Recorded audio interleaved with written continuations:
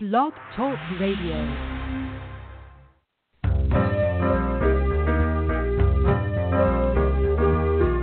You're listening to Starseed Radio Academy, empowering Starseed to better serve the planet.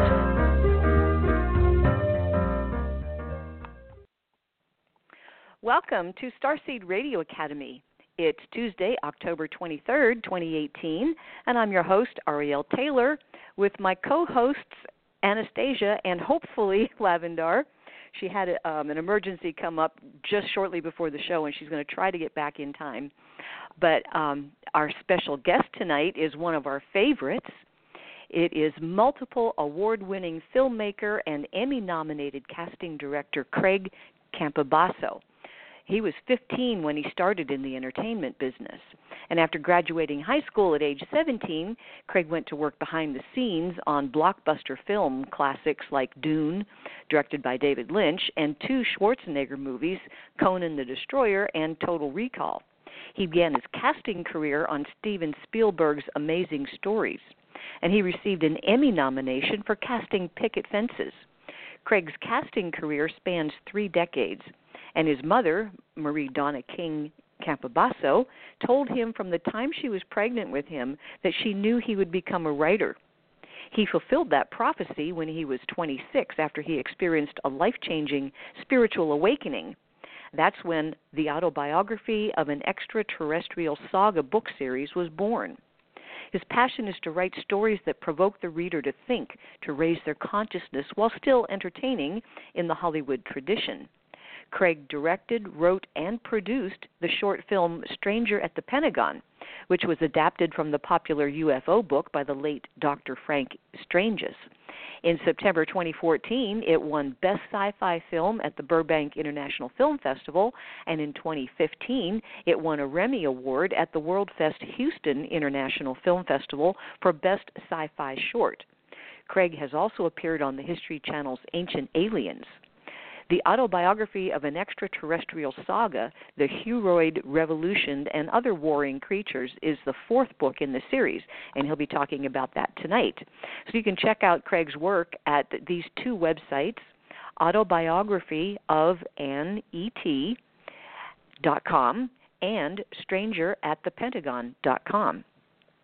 At the top of the show, it's Anastasia's Starseed News, bringing topics of interest to starseeds that you won't hear in the mainstream.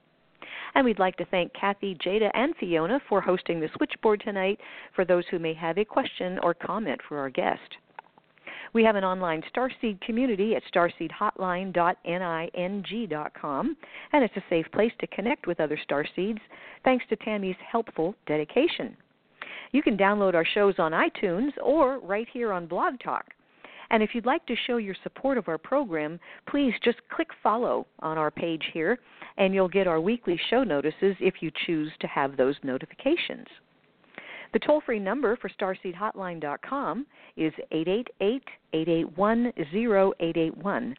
The Stage 1 Starseed confirmations are based on Lavendar's discovery of star markings and your natal astrological chart, and the Stage 2 session is a one-on-one phone session available with Lavendar, Anastasia, or myself.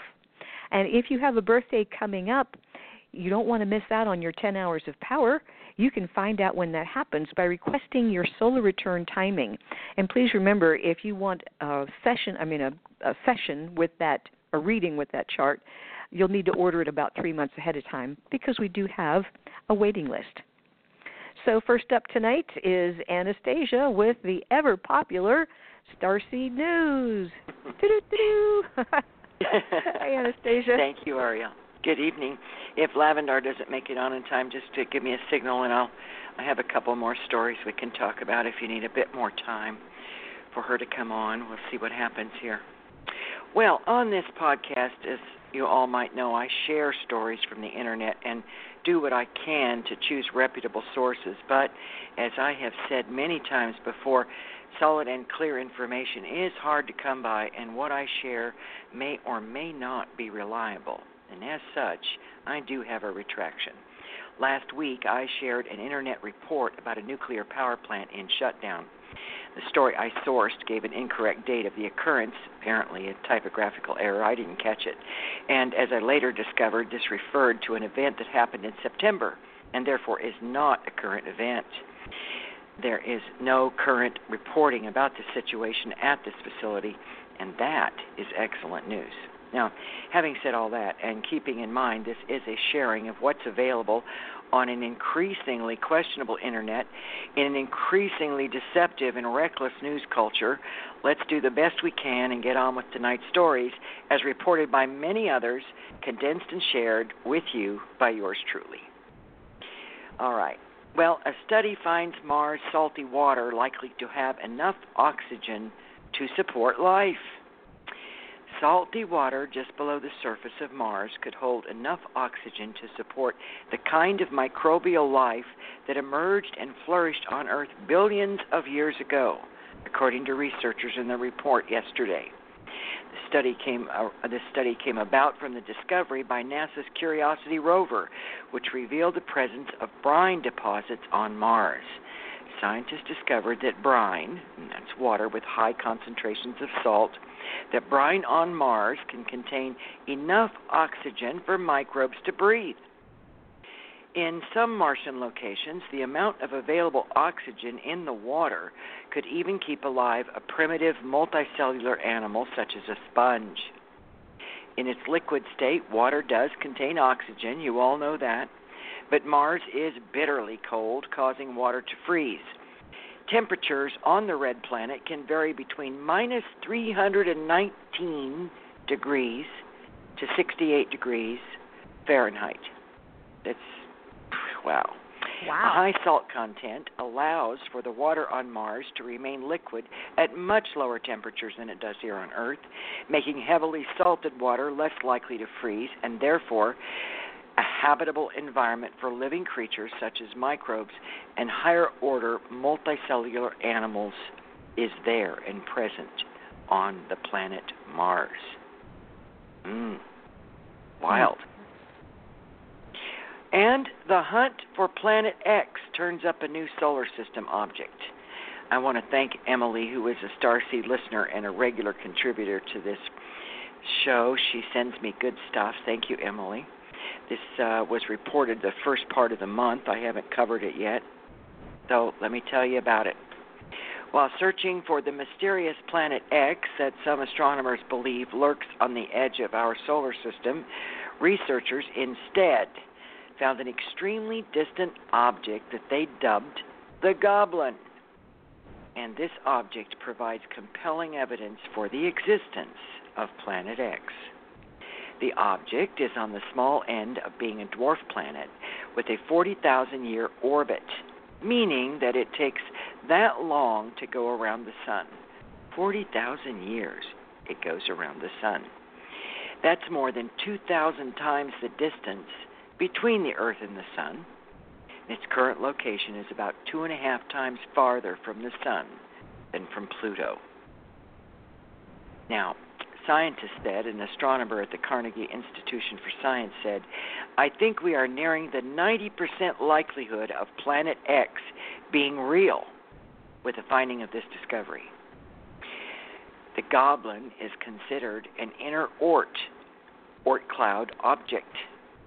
Now, the Oort cloud is a predicted bubble around our solar system far beyond Pluto, filled with trillions of icy bodies and the supposed birthplace of long-term comets. Now, the researchers have also submitted a paper to the Astronomical Journal that details their findings and say that Goblin behaves in a way that it is pushed into an orbit by some unseen force. And, based on simulations using the basic parameters they have for Planet X, the researchers say the Goblin acts like it is being shepherded by a giant planet but never gets near to it, similar to the reason that Pluto never gets too close to the gas giant Neptune, although their orbits actually cross. These distant objects are like breadcrumbs that lead us to Planet X, researchers tell us. They go on to say, The more of them we can find, the better we can understand the outer solar system and the possible planet that we think is shaping their orbits, a discovery that would redefine our knowledge of the solar system's evolution. We are very uniform in our sky coverage, and yet we seem to only be finding objects with similar types of orbits that are on the same side of the sky, suggesting something is shepherding them, which we do believe is Planet X. Woohoo. Wow. Wild. Hey, you guys, does crispy fall weather and upcoming Halloween make any of you a little more hungry? Well, you want to go pop out for a burger and some fries? Oh, wait, I'm sorry. Maybe you are a vegetarian. Oops. Well, then you can ignore the following. But if you are a carnivore, you better listen to this. According to science, Burger King's new menu item will actually give you nightmares. Burger King has a new menu item. They say it's pretty spooky, not just because of its name or its green bun. Yes, a green bun. Can you imagine eating a hamburger with a green bun? We used to call that mold. Anyway, this new item is rightly named Nightmare King, and it's been clinically proven to induce nightmares. No kidding, you guys. The Halloween-themed burger consists of a quarter-pound beef patty, crispy chicken, cheese, thick-cut bacon, mayonnaise, and onions. Lots of cholesterol. And it also comes on a green sesame seed bun and is said to increase nightmare occurrence by several times the normal rate. Now, this was done by a clinical study that involved 100 participants who ate the Nightmare King, and then they were monitored when they were sleeping. And according to previous studies, 4% of the population experiences nightmares on any given night. This is by a lead researcher who said this.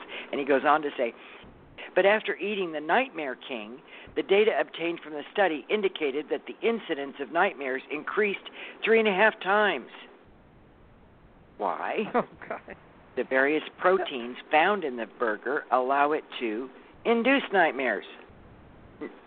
So in case you are interested, the Nightmare King will be available from now until November 1st, and it's going to cost you about $6. I can't believe someone would pay to have a nightmare. It's like, it's just, I don't know. I mean, There's something about that. It's just crazy, like the world's crazy today. I mean, are they really planning on selling a lot of those? It's, oh, well. Okay, I want to know who got paid to magnitude. come up with that idea. Yeah, really. I wonder who really decided to study this. I mean, what's up with that? Okay? It's just been released. It was released yesterday. So, I mean, is this like a promo gimmick or something? What? I don't know. It's got to be. It got to be. You wonder about some of these studies. Anyway, well, there was a strong 6-point magnitude earthquake that rocked Taiwan. It hit 65 miles off Taiwan's coastal city of Hualien. It happened earlier today. No report of damage, or casualties from that quake. And here is a wild story. I'm going to encourage all of you to check this out on the internet if you're so inclined. These pictures are astonishing. Rome turned to ice. The Italian capital came to a standstill after it was battered by torrential rain and giant hailstones. Massive chunks of hail and torrential rain battered Rome when a freak storm struck Sunday night. The terrible weather smothered streets with icy chunks and trapped many drivers in their cars. Drivers had to abandon their cars in the middle of the streets that suddenly turned to flowing rivers of ice. Now, the photographs on the net about this are jaw-dropping.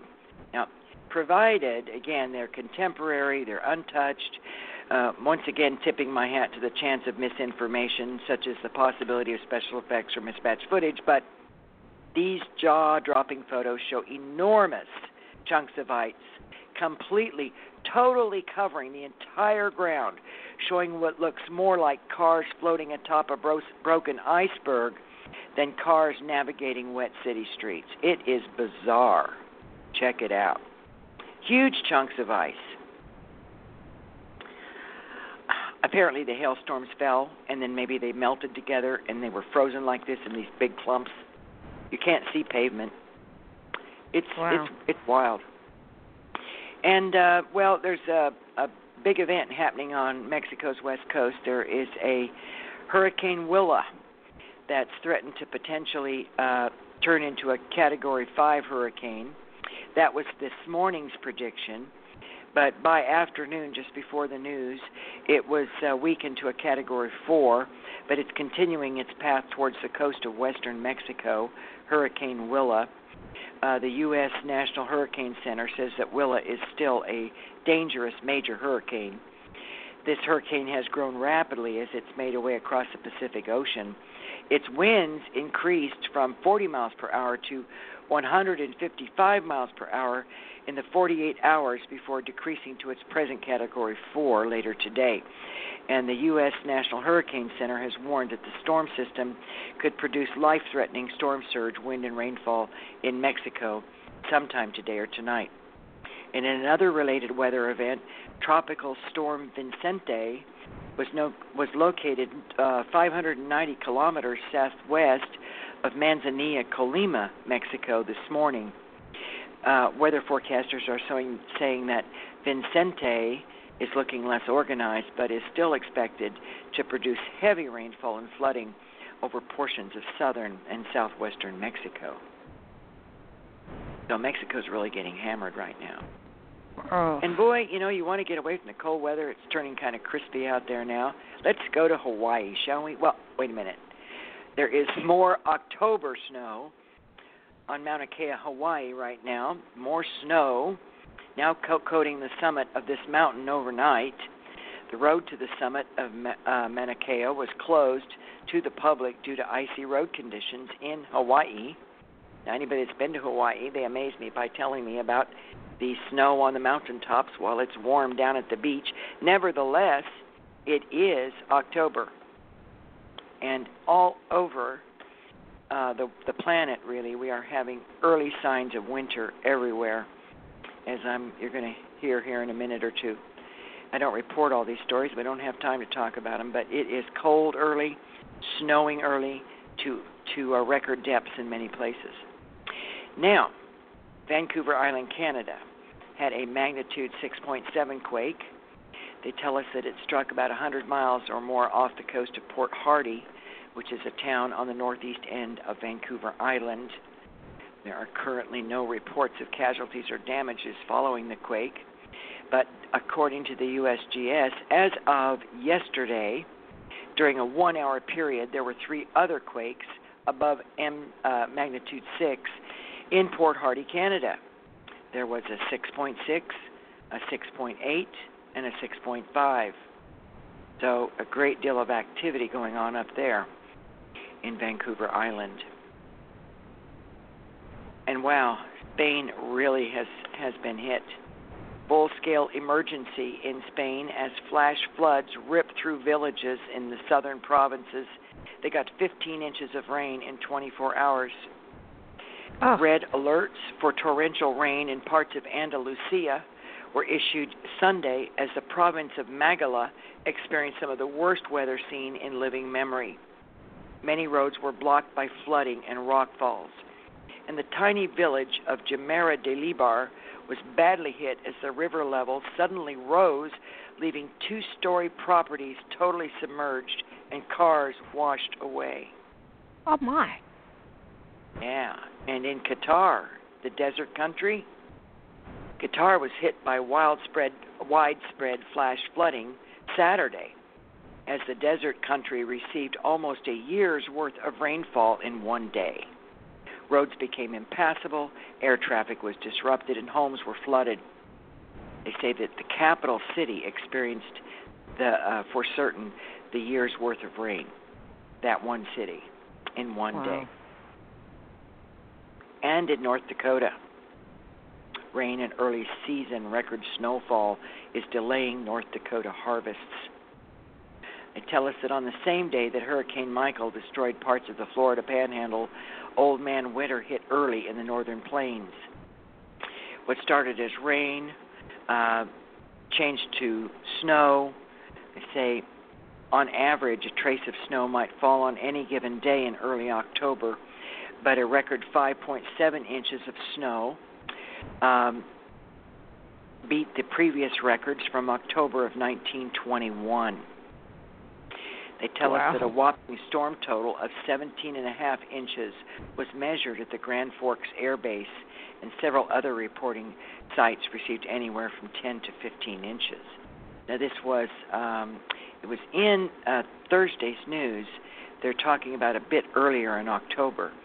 So we are talking about, let's see, week and a half ago, early October, the northern latitudes getting this kind of snow. So we may really get a really severe winter. And you know there's people talking about an ice age too, so who knows. But it's been pretty severe so far this year. And I haven't talked about this for quite a while. You all seem to be interested in this. Sometimes I skip over these stories, but you know about the birds that end up in the wrong places, the wrong continents, for instance, wrong time of the year? Yeah. Well, here's a story about a gray catbird. It's from North America that turned up in Cornwall, the UK. Hundreds of bird watchers descended on West Cornwall to catch a glimpse of a rare avian visitor from North America. It is believed to be just the second time this bird has been sighted on mainland Britain. It came a long way. The gray catbird did. And that's not all. Pine bunting from Eurasia turned up on Vancouver Island, Canada. You know, the place with the earthquakes? The first time this bird has ever been seen south of the Alaskan Islands. First time the species, which is native to Asia, has been seen anywhere south of Alaska in North America. So we have them going both directions. We have them going from North America to England or the UK, and we have them coming from Eurasia to this side of the world. Wow. What's up with that? And in Greece, Central Cyprus had a powerful tornado hit them. Local media said houses were badly damaged. There weren't any injuries, but a tornado in Greece. All right. Well, I'm going to end tonight's show with a final story. It's just a real short overview. I'm going to encourage all listeners to go to Psychology Today to read this article by Gustavo Rossetti. And I'm just giving you a summary of it with about a few of his key points. But his article is titled, How to Stop Being Busy All the Time and Do Fewer Things Better. Do any of you get tired of saying, I'm busy, I'm busy, I'm busy, and then feeling guilty because you're busy, because you ignore somebody or some? I do, I confess. And I have a lot of people tell me, I'm busy. Sorry I didn't call you, I was busy. This is like a mantra of our time because things are consuming us, demanding everything of us. It's too complex. We have this ingrained idea that we have to do it all. And besides that, this writer rightfully points out that once you start doing this, it becomes very automated. He says that being busy is the root cause of mindless behaviors. Amen to that. It both justifies and reinforces living on autopilot. Anybody out there recognize those symptoms? He goes on to say that busyness is a socially accepted excuse. Just say, I'm busy, and people will forgive you for not doing something. Feeling distracted or irritated? Blame it on being very busy. Moreover, when you can't find time for yourself, use the same excuse. I'm crazy busy. That's how we end up lying to everyone, ourselves included. The do more and do everything approach to productivity is not working. It's a stress trap. Focus on doing fewer things, but doing them better. That's the opposite, and it's a liberating experience. It's freeing. You cut yourself free from the slavery of the wheel, the grind, the treadmill. You will remove more than tasks from your life. You'll get rid of the guilt and the stress as well. His 3 steps, excuse me. Focus on what's essential. Do we even have the capacity anymore to make a decision about what's essential? I ask you. We certainly don't have the capacity to make that decision if we don't slow down and think about it. Really think about it. Number 2, prioritize quality over quantity. How many of you have had experiences with, almost on a daily basis, mistakes by your bank, maybe mistakes at the post office, mistakes at work, mistakes in the grocery store, things that are damaged, things that aren't done right. They're selling us cars that don't have brakes, that steering wheels don't work. Everything is about rushing, pushing, hurrying, doing more and more and more, and the quality of just about everything is degrading. How about if we don't let that affect us? How about if we prioritize quality over quantity? Number 3, emphasize achieving, not doing. Wow. Let us think about that one. Achieving, not doing. In the spiritual classes that we give on our side of the world, the biggest difficulty that we have with those who come to receive instruction and help is that they're too busy. This is a plague. Oh, I should do this. I should do my spiritual work. I should meditate. I'm too busy. If you want ownership of yourself and ownership of your own soul, stop a minute and stop being so busy. Take control. And I'm going to leave this with you from Mark Twain. He said, the 2 most important days in your life are the day you are born and the day you find out why. And if you want to know why, you have to stop being so busy. From my heart to yours, each one of you, much love. Have a beautiful week, everyone. Thank you so much, Ariel. Thank you, Anastasia, for another great Starseed News episode. We do appreciate that. And, well, it looks like Lavendar she's not here yet. There's no doubt about that. But hopefully she'll be able to slide in before the show is over. But we're going to go ahead and get rolling here with Craig. So, Anastasia, I'm going to switch your mic over. And once again, thank you so much. So welcome. Okay, so let me get your mic open. Hello, Craig. Welcome to Hey, how are Radio you? Academy. Oh, we're good. We're good. We're just really glad to have you back. And I don't know if you were hearing at the very beginning of the show, but Lavendar had called and had something come up, and she says, I'm going to try to get back in time, but I don't know if I will be. So we're just going to go ahead because you've got some great stuff to talk about. And first of all, because, I mean, you've been, I don't know, 4 or 5 times you've been with us. And loved every minute of it. And us too. Us too. But why don't we just kind of give a quick overview of who you are, what you do, and then we'll talk about your new books. Sure. So what I do for a day job is I've been a casting director for film and TV for over 30 years. I'm just saying that now. Like giving the let exact. It stay at 20 for a while. Yeah, I know. It's like, and you know, usually you always want to go over. Now I'm trying to deduct. You know, but and I really and truly enjoy that, and I have been moving into producing and directing, and as you know, you guys were great supporters when I did the short film Stranger at the Pentagon from the popular UFO book penned by the late Dr. Frank Stranges, which originally came out in 1967. So the short film won several Best Sci-Fi Short at film festivals, and people can watch the film at strangeratthepentagon.com as well. And then the biggest overview I would say is that when I was 26 years old, I had a major spiritual awakening. And this was brought on by master teachers and not of this earth.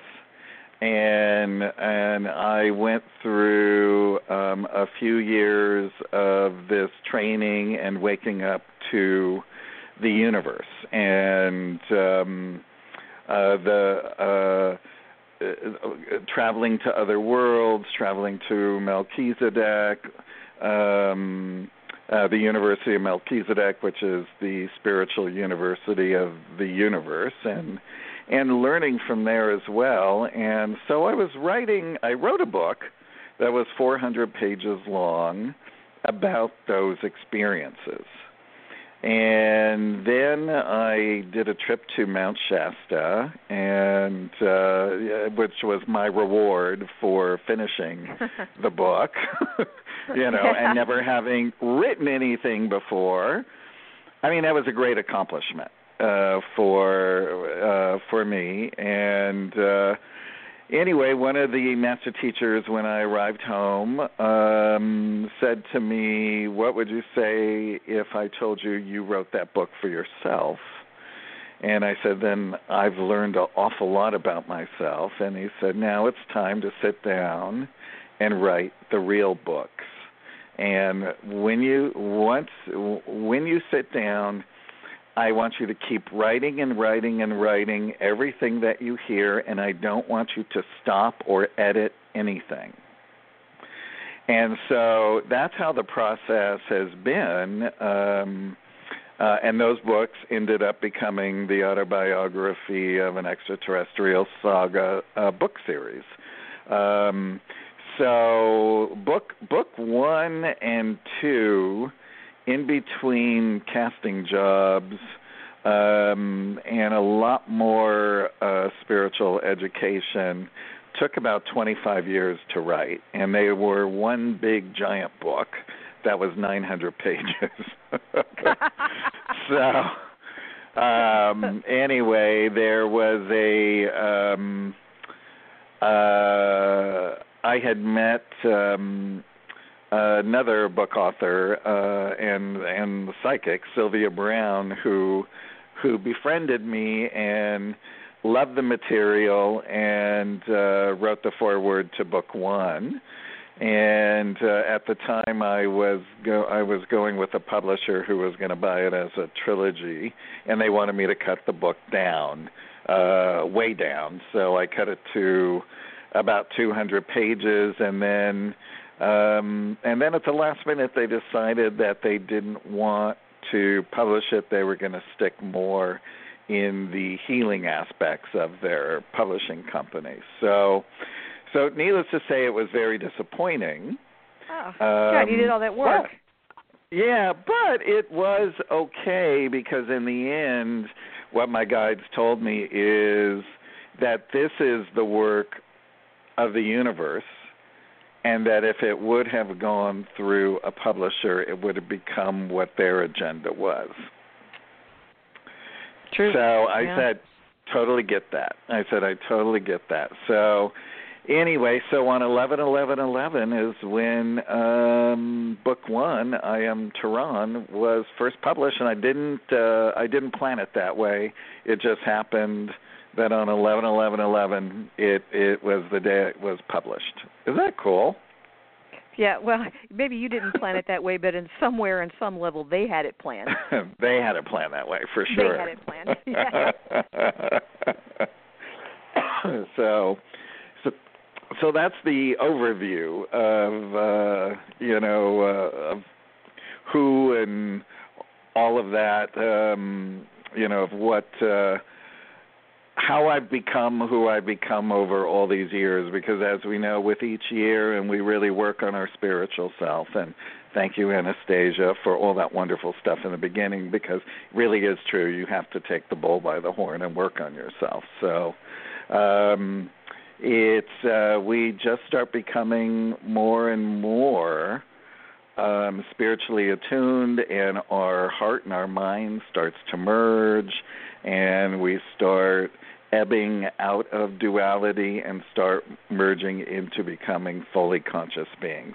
And that is the main purpose of all the books, is because the lead character, Tehran, is a professor at the University of Melchizedek, and he is the one who instructs star seeds before their planetary missions, and is with them when they make the departure to come into worlds such as Earth, and Earth is focused in the books, and how the consciousness raising program works, not only for messengers but also for mighty messengers who also come in to teach the masses.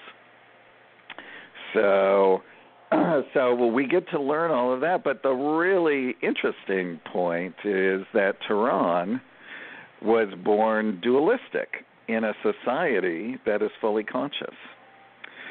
So there is an anomaly in 1 in every 200,000 beings born there that are born dualistic, so that the rest of the population can learn from a dualistic being, and that dualistic being can learn from fully conscious beings. So anyway, Tehran early on went to a school for dualistic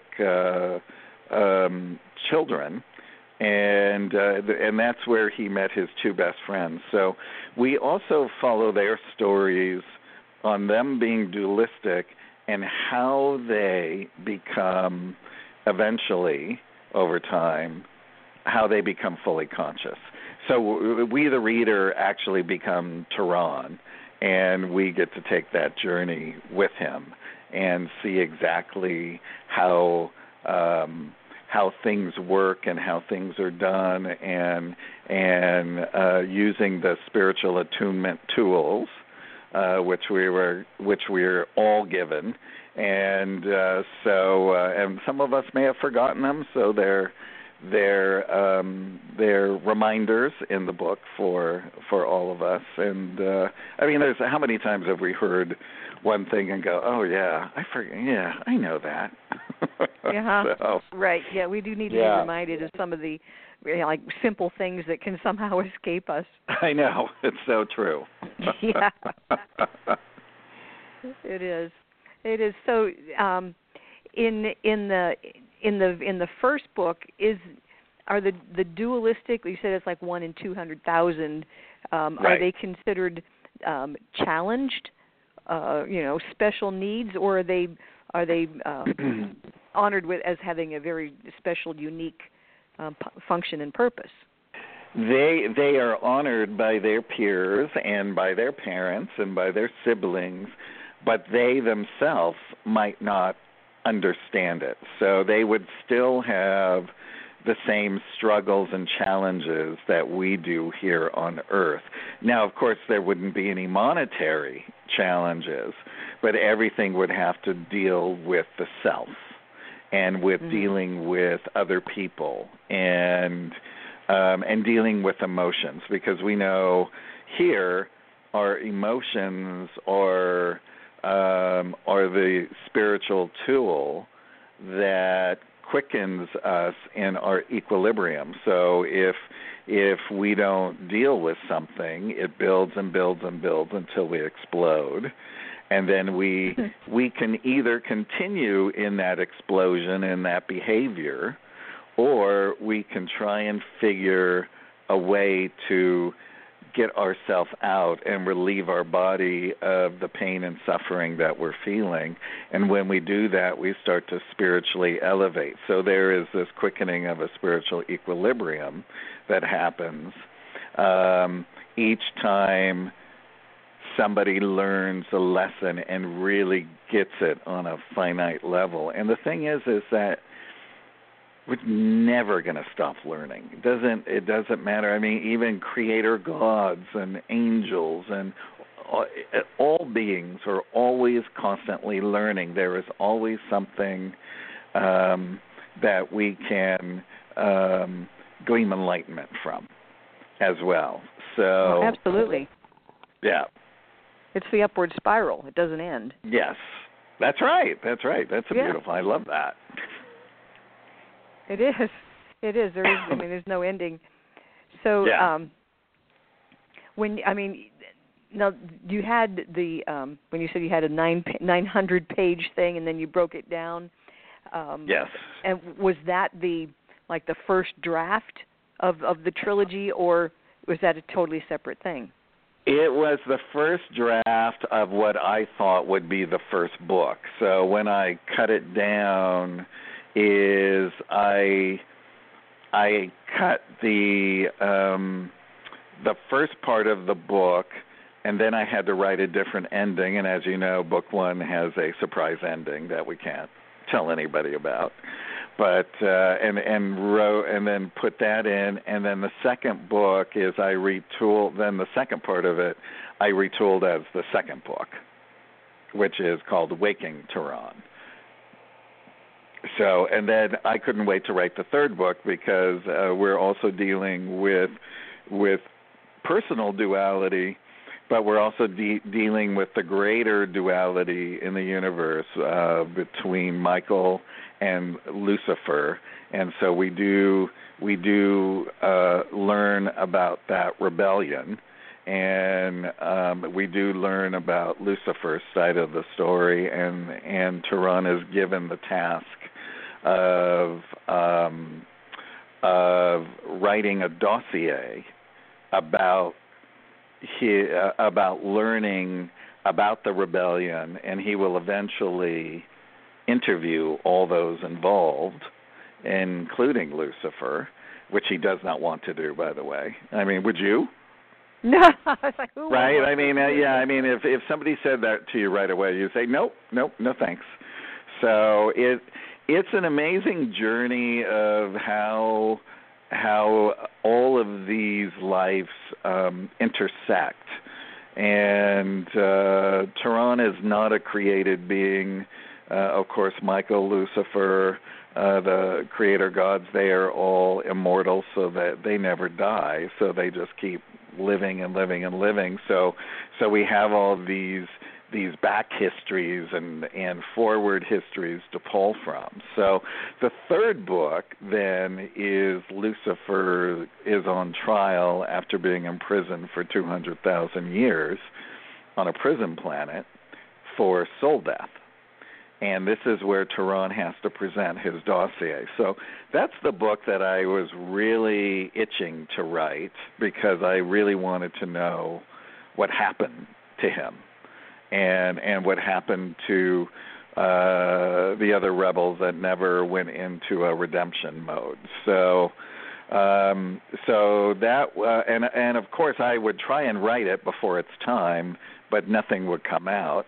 And then, of course, on the day they wanted me to start, I happily ran to my computer and just started typing away. And it is such a fascinating story in book 3 that of just where it all goes, and where you think it's going to go, it goes somewhere else completely different. So that's why I couldn't wait, because I am like the readers.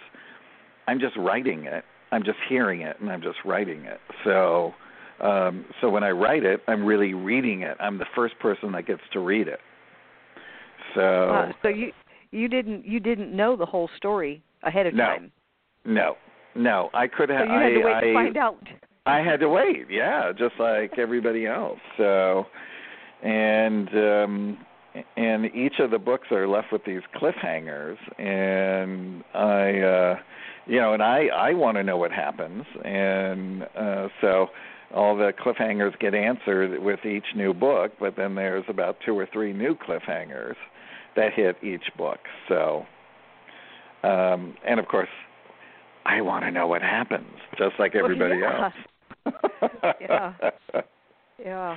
Gosh, I mean, that's just, and that's wonderful. And now you've got, is Is it a trilogy and then a fourth book? And then a fourth book. So we're going to call it a book series. I believe that there'll be 7 books in total. And book 4 is called The Huroid Revolution. The Huroids are a fascinating life form and concept. And the short explanation is we meet them in book 1 and we learn more and more about them in each book. So in book 1 we do learn that they were a soul group that lived on a planet, and they destroyed and blew up their world with excessive greed and racism. So there was not, because that world was no longer in existence, there was not a lot of incarnation channels for them to reincarnate, because they were dualistic, so that they could still try, still evolve towards ascension.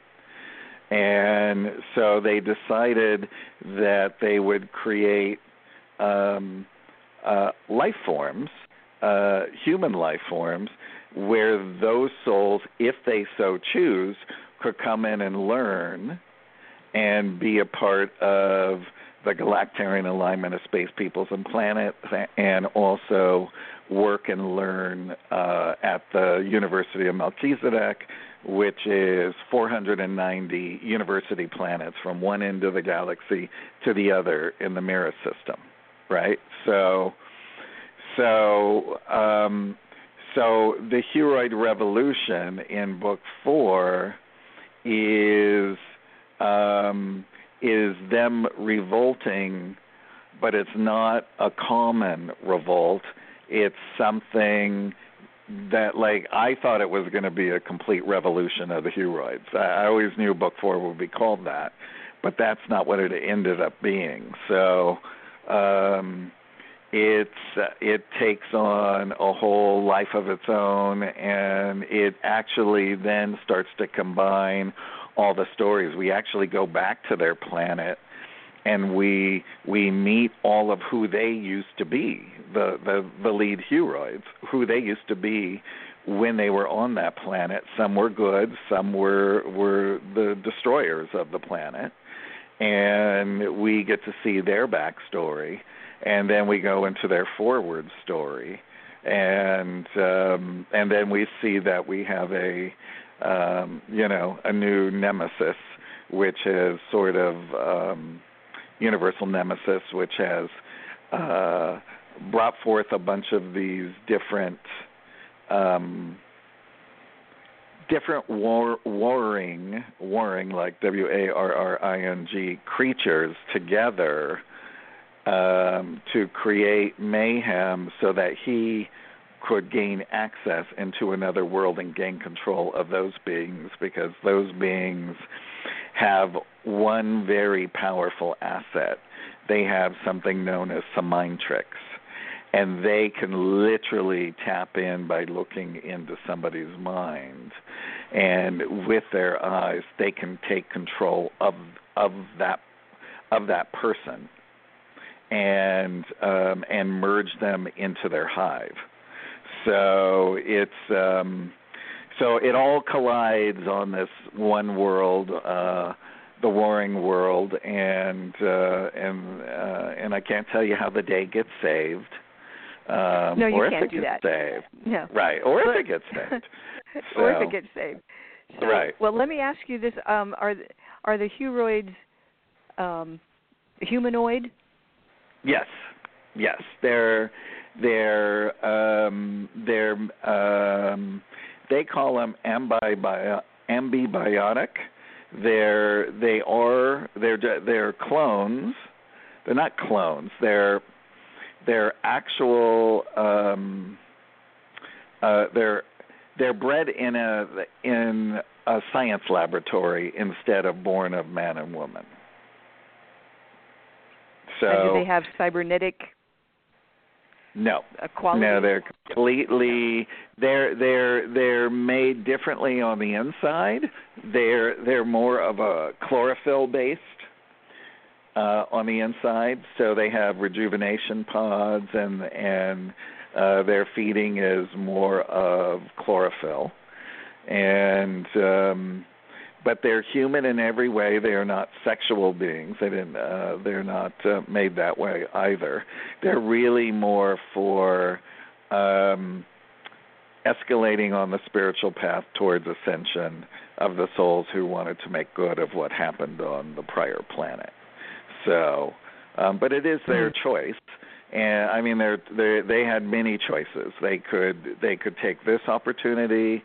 They could wait for reincarnation cycles on planets that were similar to their old planet, or they could just continue to learn in the spirit world, which just takes longer because, as we know, when we're in duality, we really learn on a faster timeline. So I commend every single person listening to this program because you are all here and you are all brave, because we are learning on a daily basis in this place that is dualistic, and I mean we all know the struggles, we all know everything. I mean, if you really look at Earth and the divine design in it, with all of the things that go on, even with all the diseases, with wars, with greed, with everything that goes on, it really is molding our souls into one multifaceted diamond, so that when we are back and pure in the heavenly worlds again, that we will have so much knowledge to share with other people. So, I mean, because we really do learn. I mean, it's amazing. And what's a really cool thing is they're a big form of, well, they're in telepathy. Let's say if you and I are on a ship, Ariel, and I wanted to share one particular experience with you, I could put that ball of thought into your mind and it would spread throughout your body so that you would feel everything I felt in that moment instead of just hearing it as a story. Wow. So, yeah, that's pretty cool. That's pretty cool, yeah. So, and one of the great things also that all these galactic beings have, they also have a thing called the Imager. The Imager is the technology for all the ships, for all the rooms. It creates whatever you want. It creates clothes, food. Most rooms are sparse, but everything is stored in the walls in a storage container, and you just use your thoughts and pull it out all through this Imager technology. You could be sitting at a table and just ask for a glass of water, and a glass of water will appear from the tabletop. You could be walking through skyways that are very high, and the technology is in a Bluetron railing and footing, and everything feels like you're walking on air, and the railings are there to protect you, and even if you were to lean over and fall, it wouldn't lit you. It would the energy would catch you and put you back safely. So, but on a spiritual note, that let's say if one of the beings is going through an incredibly difficult time and is not looking at things correctly, they can then make a copy of their self through the Imager and ask their self, looking right at their own self as in human form, to ask their oversoul to speak to them about how they should learn what they need to learn and what's the process. So it's a really deep introspection, and you have to be really advanced to hear all of that. But isn't that an incredible tool? Oh, yeah. I mean, I want one. wow.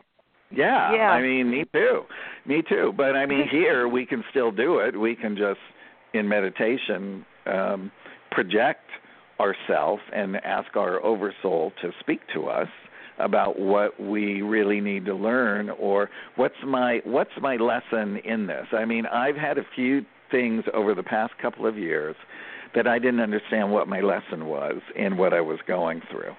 And I actually did that, and I actually got the answer, and then finally understood and went, wow, that's really awesome. Oh, so that's great. Yeah, really that's great. So, yeah. So you have you started writing these books like 25 years ago. Is that what you said? Well, when I was 26, and I'm 59. Well, so that's a work of from the heart. Yes, yeah, absolutely. And as you know, because I know you've read them, I work painstakingly with an artist so that there are in every book 80 artist renderings of the master teachers, extraterrestrials, inside the ships, all of that, so people can actually connect with the beings. I get so many people writing me saying, thank you for doing that, because it really helped them connect in more with the characters, or that most of the times people call me and say, I know these beings. It's like it awakens something in their soul. And book 4 also has a lot of, I think about 80 to 90 drawings. And the other thing that I've been doing is I've been converting all the books into audiobooks on Audible, on Amazon. So that's been a very fun process. So book 1 and 2 is on Audible now, and this month I'm starting on book 3 with one narrator, and book 4 with a different narrator, and we should have those up by Christmas time. So. Oh, cool. Yeah, lots of people. I had no idea how many people love books on tape, but evidently they do.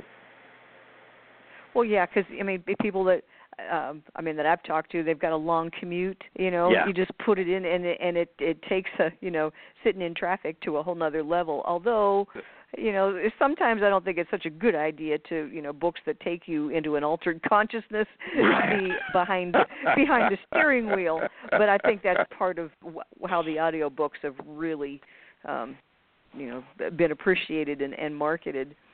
Yes, but that's sure. Great when you've got both the books. And let me ask you, when you worked with the artist, were you seeing these characters in your mind, and you just, like were you like a police artist? It's like, no, the nose was longer, no, the lips were bigger, So you are describing. Yes. Well, I see every single being in the book has either appeared to me or shown themselves to me in a lucid dream or whatever. So I met the artist. I had seen this little show, and Barbara Lamb, who we all love, who is she regresses people who have extraterrestrial contact. And she was talking and showing this work of this artist. So I called the host of the show. I found the artist. I went and met her, and she sat down with me, and she kind of put her head down, and she said, I just have to acclimate to your energy. And in a few minutes, she raised her head up. She looked at me. Her eyes kept going above my head. And she said, there's a very tall commander standing behind you who has long blonde hair. and he's telling me his name is Theron. And I said, no, his name's Tehran, but damn, that was close. I said, you got the job if you want it. Yeah. So she, her name is Christine Dennett, and she goes by Kasara. I think her website's kasara.org. She has amazing artist, and she has done all 4 books. And worked really, really hard, and she, she would come to my house, and we would sit, and I would describe what something looked like. And what's so great about her is that they were able to also infuse in her mind what they look like because she was so in tune. So it worked out really, really well. And these beings that are, essentially dictating the book to you.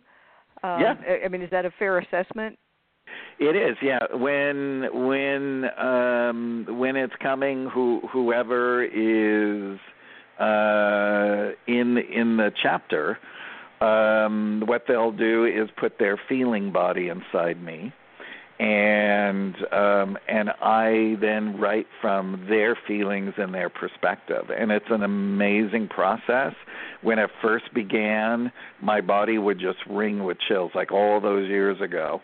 My body would ring with chills for like 15 minutes because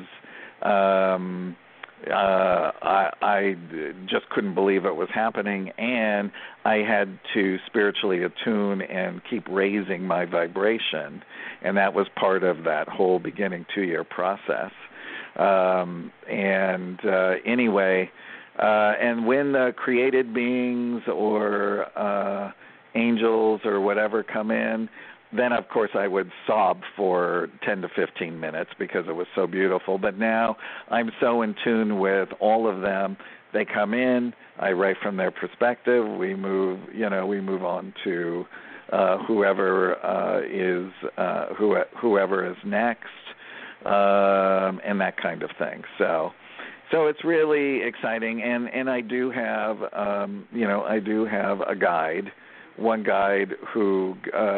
I'll have a different guide on each book who is not from here as well, who will be the overseer of everything that goes on. So I will hear him or her give me things about what's coming up, or like when book 4 was being written, they said these will be the 5 main points, right? So but I don't know what will happen within those points until I get there. So wow. And as a writer, it's hard when you sit down and you say to yourself, okay, I'm going to write a book. Where do I start? Never happened to me. I just sit down and boom, boom, boom, boom, boom, boom, boom, and it just starts flying out. So I feel very blessed to have been given this writing assignment to bring the Galactarian worlds, and I just love that they call it the Galactarian alignment of space peoples and planets. It's awesome. Yeah.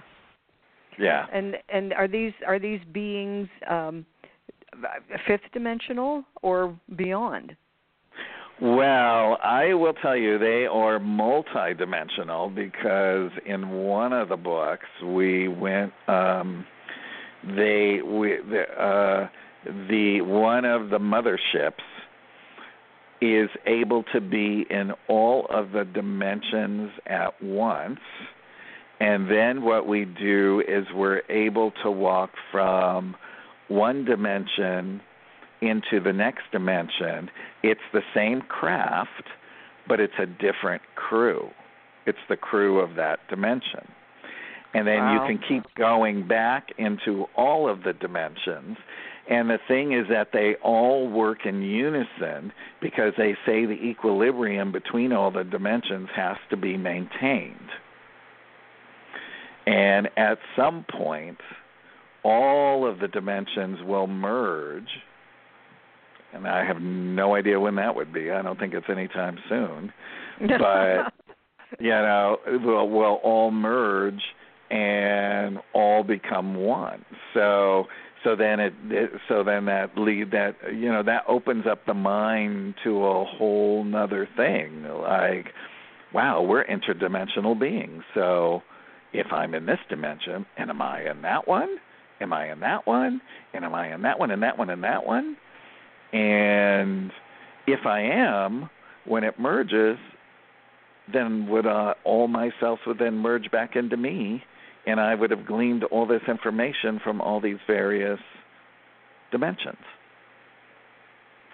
So I know, right? I felt the top of my head lift off there for a second. It's like, what? That's I know. It's kind of mind-boggling. I mean, temporal mechanics and quantum physics. I don't think my name is on that. Right. Yeah.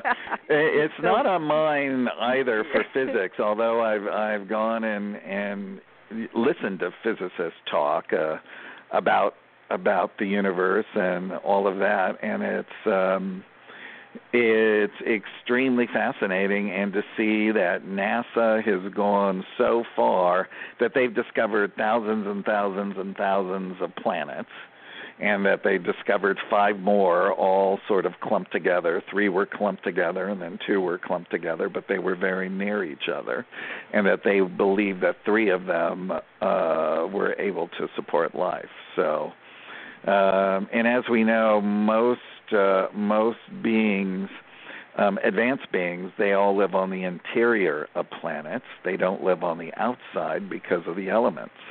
So on the interior, they're able to create floors, just like terrace floors, like if it was a ship, if it was a mothership, and they have synchrotron skies. So a synchrotron sky will go from day into night.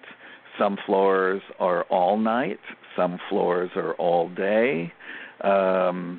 And if you were standing in an outdoor setting in a forest by a lake or a pond or a river with your feet in it, and you looked up at the sky, it would be as if you were on the outside of a planet looking up into the sky. But because they're in this containment, they can contain their resonation fields, and the resonation fields is what keeps their cells young, and that's why they all look between 30 and 33 for the duration of their very long lifetimes. Wow. Yeah. By the way, in the back of all the books, there's a terminology of the extraterrestrial worlds that explains synchrotron skies, explains the imager, explains Bluetron technologies. And each book has a bunch of different things in it. So I always suggest to the reader to always read the terminology of the extraterrestrial worlds first in the back of the book, just to get an idea. And if you decide not to do that and you get to a word, then you can go back and look at it in the terminology, and it'll give you a lengthened, heightened explanation of what it means. Yeah, I thought that was really helpful because, I mean, you're using words and concepts that we don't have any, we don't have anything to base it on. So, yeah, it's really important that glossary of explanations of the terms that these people are using. That's right. So, and I'm a layman, and I said, you guys have to explain it to me because I'm a layman. I don't understand it. You have to simplify it because the reader has to understand it too. So that was, so some of the stuff, took quite some time to understand through various imagery and things like that. So, or them trying to explain it. The hardest thing for me to grasp was a creator God creating from thin air. So, but that process is in one of the books. But that took me quite some time to understand. So, can you imagine? Yeah. Well, here's a peach. Yeah.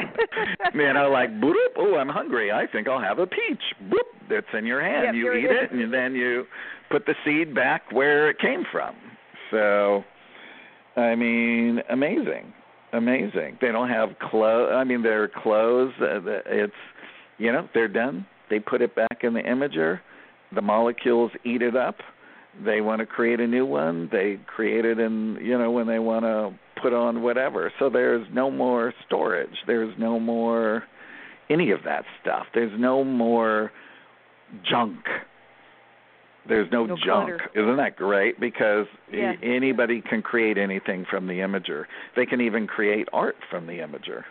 So statues, paintings, everything. So, yeah, it's pretty amazing. I can't help but make correlations with some of the Star Trek environment, because the replicators, right? They take energy and turn it into matter.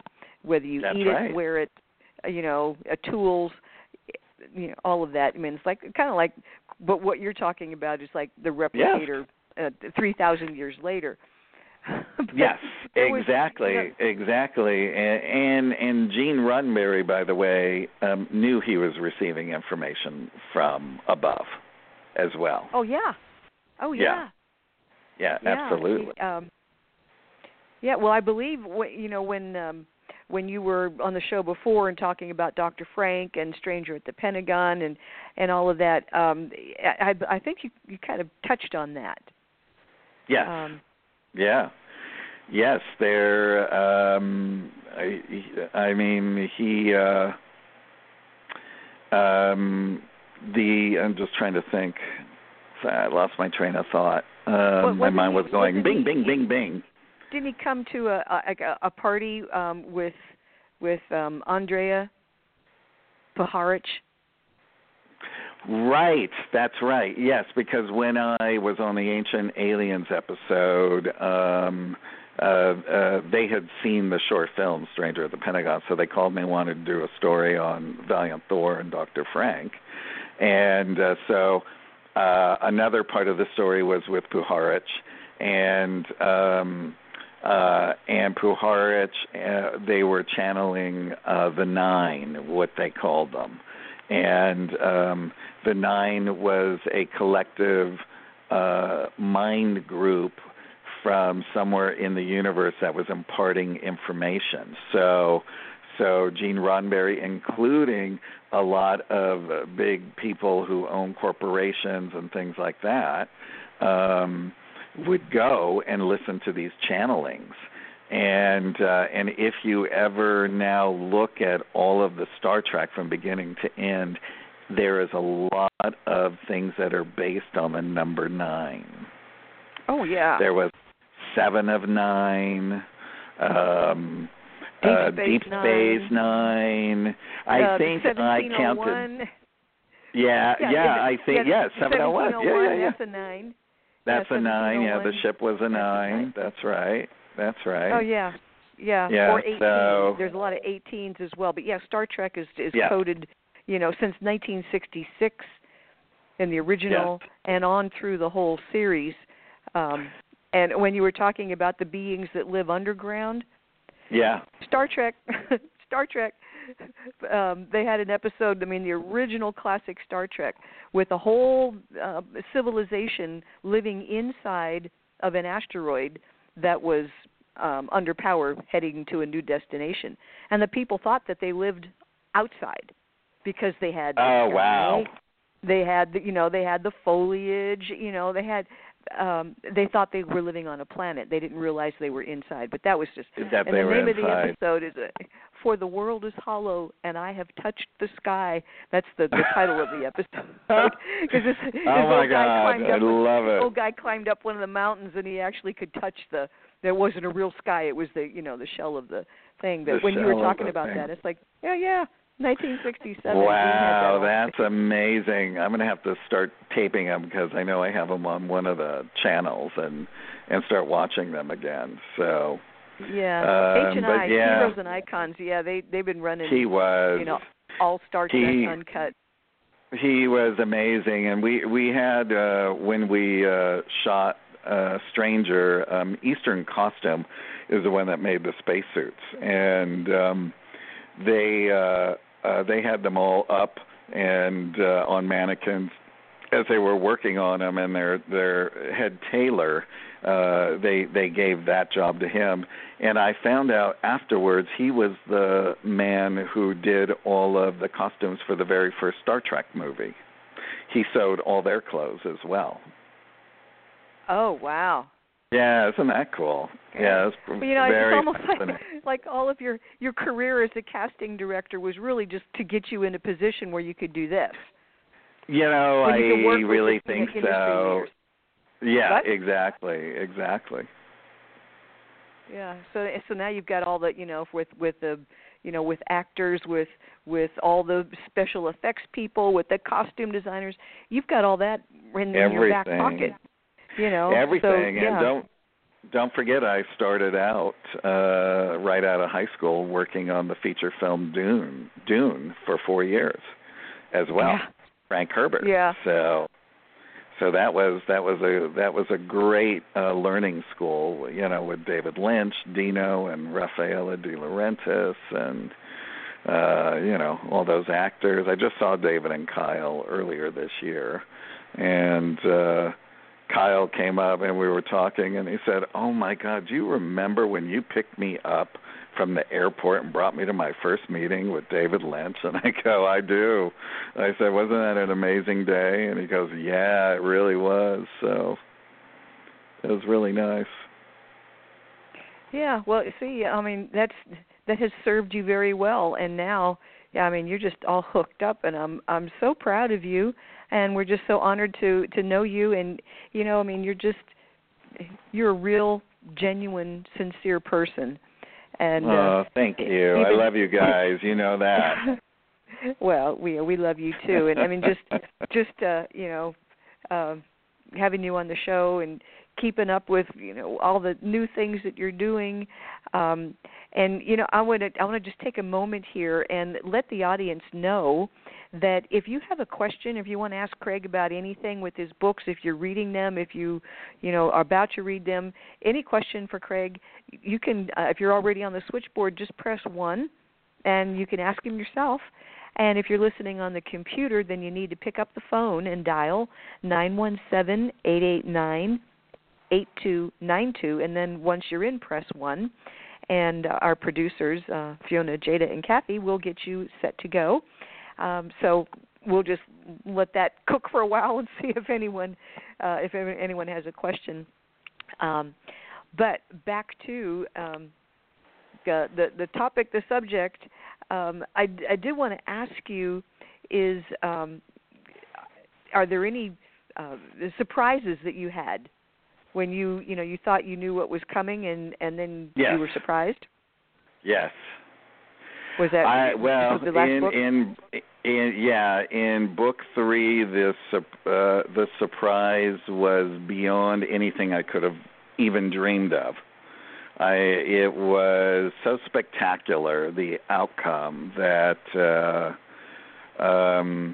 it would have never been in my consciousness if I hadn't been receiving it from them. And in book 4, the latest book, which just came out in July, the whole Huroid Revolution and how all of that happened, and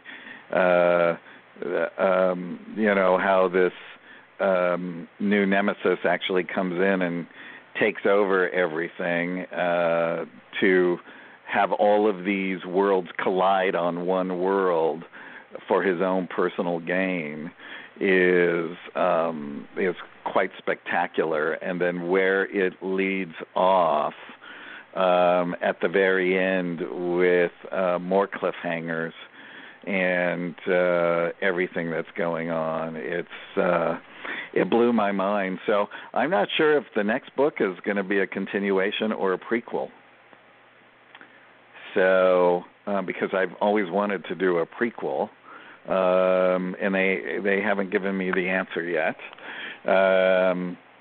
But I think a prequel would be really awesome to go back and learn who they all were beforehand, and see that. But I'm not sure. By the way, if anybody wants to check the books out, the website's Autobiography of an ANET.com, and if they want to get autographed copies of the book there, they can. Oh, absolutely. Yeah. Yeah. Autobiography of ANET.com, and also strangeratthepentagon.com. Yes. And we have, you've got the DVDs, and yes. you've got the whole short sci-fi, the award-winning film. You've got that available to view. Yes, without exactly. charge. And I have all of Dr. Frank's out-of-print books, including Stranger at the Pentagon, and people love the posters. There's a poster from the movie that was done by Roy Young, who does Marvel Comics, by the way. And there's a poster of Victor I, Valiant Thor's flagship, which is 200 feet in diameter, 97 feet from top to bottom. It's a double-decker. Each craft holds 200. So it's a picture of that craft and the blueprints to both floors. And then there's one of Valiant's flagship, which he designed and built in outer space himself. Not himself, but you know what I mean. And 7 miles long, 7 miles wide and 14 miles long. And then I actually have a handful of the original book posters that used to be in the store when it came out. So those are major collector's item, and I'm happy to sign them for anybody if they so want as well. And I personalize all the books and things like that to whoever buys them. So That's a nice touch. I enjoy it. I mean, it's so much fun. I've seen other authors who balk at signing things, and I'm like, oh my God, it's a privilege. So. And very exciting. I love collecting books from other authors and have them sign it. So that's the thing that I collect. So I have an autographed. The last book that Betty Hill did, I have an autographed copy of Betty Hill. Benny Hill, the comedian? No, Betty and Barney Hill. Betty, like Betty and Barney. Yeah, Betty Hill. I thought you said Benny Hill, and I thought Benny Hill. Yeah. Like, why is he bringing him up, right? Yeah. Yeah, Betty and Barney Hill. Yeah. And then she passed not long after that. So, those things are great collector's items. Absolutely. So, you've just got so much going on with the 4 books, the short film, and we strongly, highly recommend that you watch Stranger at the Pentagon. If or you can read the book. The short is just, it's fabulous. It's wonderful, and I love the way that you put that you had it crowdsourced, so that you had total creative freedom. And, that's right. And all the people. I mean, I recognized all these starseed names of people that are in our community. I mean, they're just hundreds of names, and you watch them. You watch the credits go by at the end. It's like, oh my gosh, you put every single person's name. I did. On there, and it's because they all made it. Everybody, all of us made it, and it was a film that was made by the people, for the people, in the way that it should have been made. And I wanted everyone's energy on the film. And it's wonderful. So people don't have to, they don't have to watch all the credits at the end anyway. So, but if they do, all the names are there. So, yeah, it was very exciting. Yeah, so we're still gearing up for the big one. Well, yeah, and how is that going?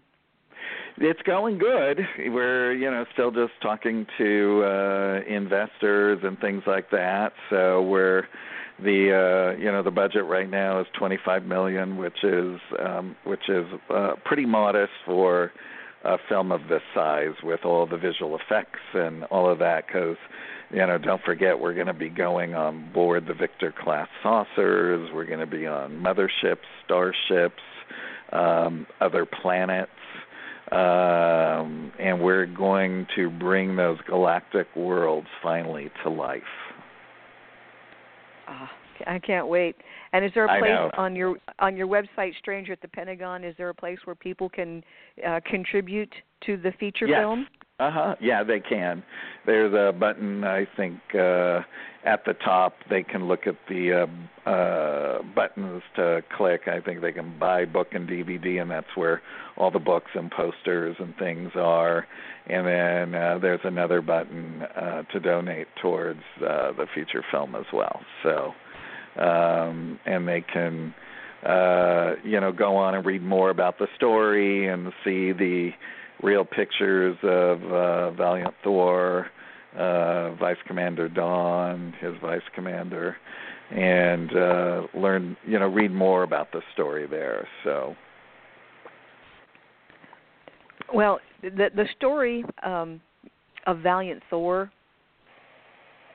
I'm kind of flabbergasted that it's not common knowledge. I know, right? I know. Has it been swept? Did they sweep it under the rug? Did they just look, we just don't talk about this anymore? The fact that, and for people that maybe are some new listeners, a spaceship lands, was it in Arlington, Virginia? It was in Alexandria, Virginia, in an agricultural field. The spaceship lands. Yeah. In an agricultural field. March 16th, 1957. That's right, yeah. That's right. And it was a Saturday morning at 8 a.m., so it wasn't a lot of people, not a lot going on. There were people, of course, that saw it. But anyway, I think what happened is when he was there for the 3 years to implement his divine design, which he brought from the Council of 12, which was to help eliminate sickness, disease, prolong life, to teach them more about the things in the universe, and, of course, to really try and curtail them away from atomics and atomic energy and warfare and all of that, and explaining to them that not only are they hurting this planet, but they're actually hurting other planets and interdimensional planets as well, giving them, the full rundown on all the dangers. And so towards the end of his 3 years that he was put on this VIP status, and it was turned down, Dr. Frank happened to be speaking. He was a minister who spoke on UFOs and the Bible, so he was a little different than your normal run-of-the-mill guy. And he was speaking at a local church. And anyway, one of the high clearance secretaries who had befriended Valiant Thor went to church, and she went to this church. And the night that he was speaking on UFOs and the Bible, he came and she came and talked to Dr. Frank afterwards and said that she was going to bring him to the Pentagon to meet Valiant Thor. Now, you have to go a little bit further back in the backstory, and that backstory is that Dr. Frank was friends with a retired Army photographer, and this photographer was a ufologist and had the largest collection of UFO photos in the world at that time. Dr. Frank, lived in New Jersey. This gentleman named August Roberts lived in New Jersey. And Howard Menger, who was a contactee for human extraterrestrials, would have UFO lectures in his backyard in Highbridge, New Jersey. Now, this is where Valiant Thor, his Vice Commander Dawn, and another Vice Commander's wife, they went to this, and they were photographed by August Roberts. And August called Dr. Frank right away and said, "You're not going to believe this, but I have pictures of space people." And so he went to meet with Dr. Frank, showed him the pictures, and Dr. Frank said, "Well, why do you think that they are?" And he said, "That man right there pointing to Valiant, he doesn't have any fingerprints or handprints. And when he looked at me, he looked right through me. I've never felt anyone do that before." He said, "But when the visitors come, they have a special handshake with Howard, and they gave him the special handshake. So it was confirmed that they weren't from here." So anyway, so she then picks Dr. Frank up the next morning at his hotel in Washington, brings him to the Pentagon, brings him into a generic room where he has a conversation with Dr. Frank for, half hour, 40 minutes, tells Dr. Frank some things about himself that he confirmed later on with his parents. And then Valiant Thor departs. Now, this was at the end of 1959, and Valiant Thor departed on March 16th, 1960. So now Dr. Frank becomes the grassroots man who starts teaching the world about Valiant Thor's arrival and mission. So I think he picked him because he was open to this kind of information and shared this story with him. And when Valiant Thor returned 1 year later in 1961, on the same date, not long after that, he reconnected with Dr. Frank, and then they stayed in touch until the end of Dr. Frank's life, which was in November of 2008. So he met the crew and went on board Victor 1 for the first time in 1967. And then he became friends with the crew, and when he traveled around the world speaking about this, all over the world, he filled a Dodger Stadium-type arena in Korea to just speak about Valiant Thor. And so either Dawn or Thawne, who were vice commanders as well, would always travel with him to protect him. So it is just, it's just fascinating stories of, all of his travels and things that happened and people who tried to do bad things to him and all of that, all of which I cannot fit into, the big screenplay. Only because it just doesn't fit with the normal storyline. You have to stick with the storyline. So, right. But there is just so much. But I will at some point, put it all into. I plan on expanding The Stranger at the Pentagon book and including all these stories and things and a lot of other private pictures that Dr. Frank has that have never been shared. So. Wow. Okay, so you Yeah. got all kinds of goodies just waiting to be released. Yeah, it's going to be very exciting. Yeah. Very exciting. It'll be a very healthy movie for our planet. So people will really enjoy it because it's based on, the whole story is based on a true story. So, yeah. Well, I'm sure Dr. Frank is up there on a ship someplace, and he's really proud of you. Oh, I know he is. You protected the truth. He was such an incredible man. I mean, everybody just loved him. I mean, really and truly loved him. So, including myself. And we were only one day apart in our birthdays. I'm October 5th, and he's October 6th. So we shared our birthdays a lot. Well, happy belated birthday. Thank you. Yeah, I know a lot of Libras. Yeah, there's a lot of us. Must have been those cold end of Januaries. Yeah. yeah, that sums it up. Mm-hmm. Well, Craig, I mean, time just flies when you're with us, and I'm just so grateful that you do share your time so generously. And I really encourage everyone that's listening to get the whole series.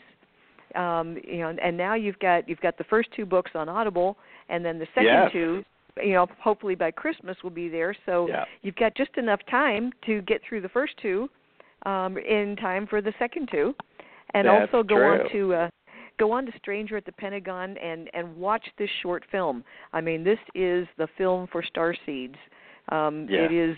It is disclosure in the Hollywood tradition, and really I think it very easily come through Hollywood, so that if people are scared, they could say, well, it's only a movie. Well, that's true, and I really think that it's a great healing vehicle for the planet, and I'm not, none of my intentions or anything with the film is to ridicule anything that happened back in those days. It's to heal it, and because those people were forced into decisions that they had to make, and so we're going to reveal all of those things as well. So just strangeratthepentagon.com, and if anybody wants to get the 4-book set, all of them, there's a special button in the book section on Autobiography on ANET.com where you just click one and you can get all 4 in hardcover or softcover. Excellent. Yeah. Well, I know that Lavendar's going to be sorry that she missed this because she loves you so much. I love her so much. I don't know if she told you, I called her last Tuesday going, oh, my God, I forgot about the show. She's like, no, you're not on till next Tuesday. I went, oh, phew. So and, of course, I was in my mind thinking it was a week ahead, not that it actually was that date. So anyway, but I will. I'm sure I'll talk to her. Yes, you will. You will. And we love you, and thank you so much for sharing your time and your enormous talent with us and the world. And we're one of these days, we're going to be able to sit down and and have a cup of coffee. We ever get out to California, because I know that you don't get out of California very much. That would be awesome. That would be so awesome. Yeah.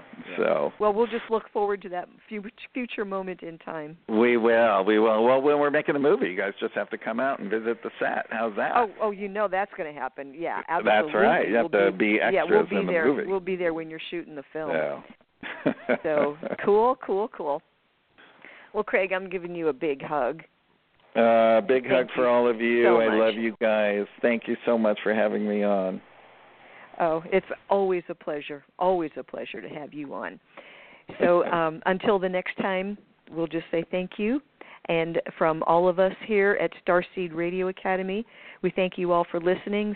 Special thank you to Craig Campobasso for being on the planet and being who he is. And until next week, everyone, take care of yourselves. Find gratitude and compassion in every day. Until next time, good night, Craig. Good night. Good night, everyone. Good night, John Boy. Good night. Good night, John Boy. Bye-bye. Good night, Lavendar. You've been listening to Starseed Radio Academy. Visit our website at www.starseedhotline.com.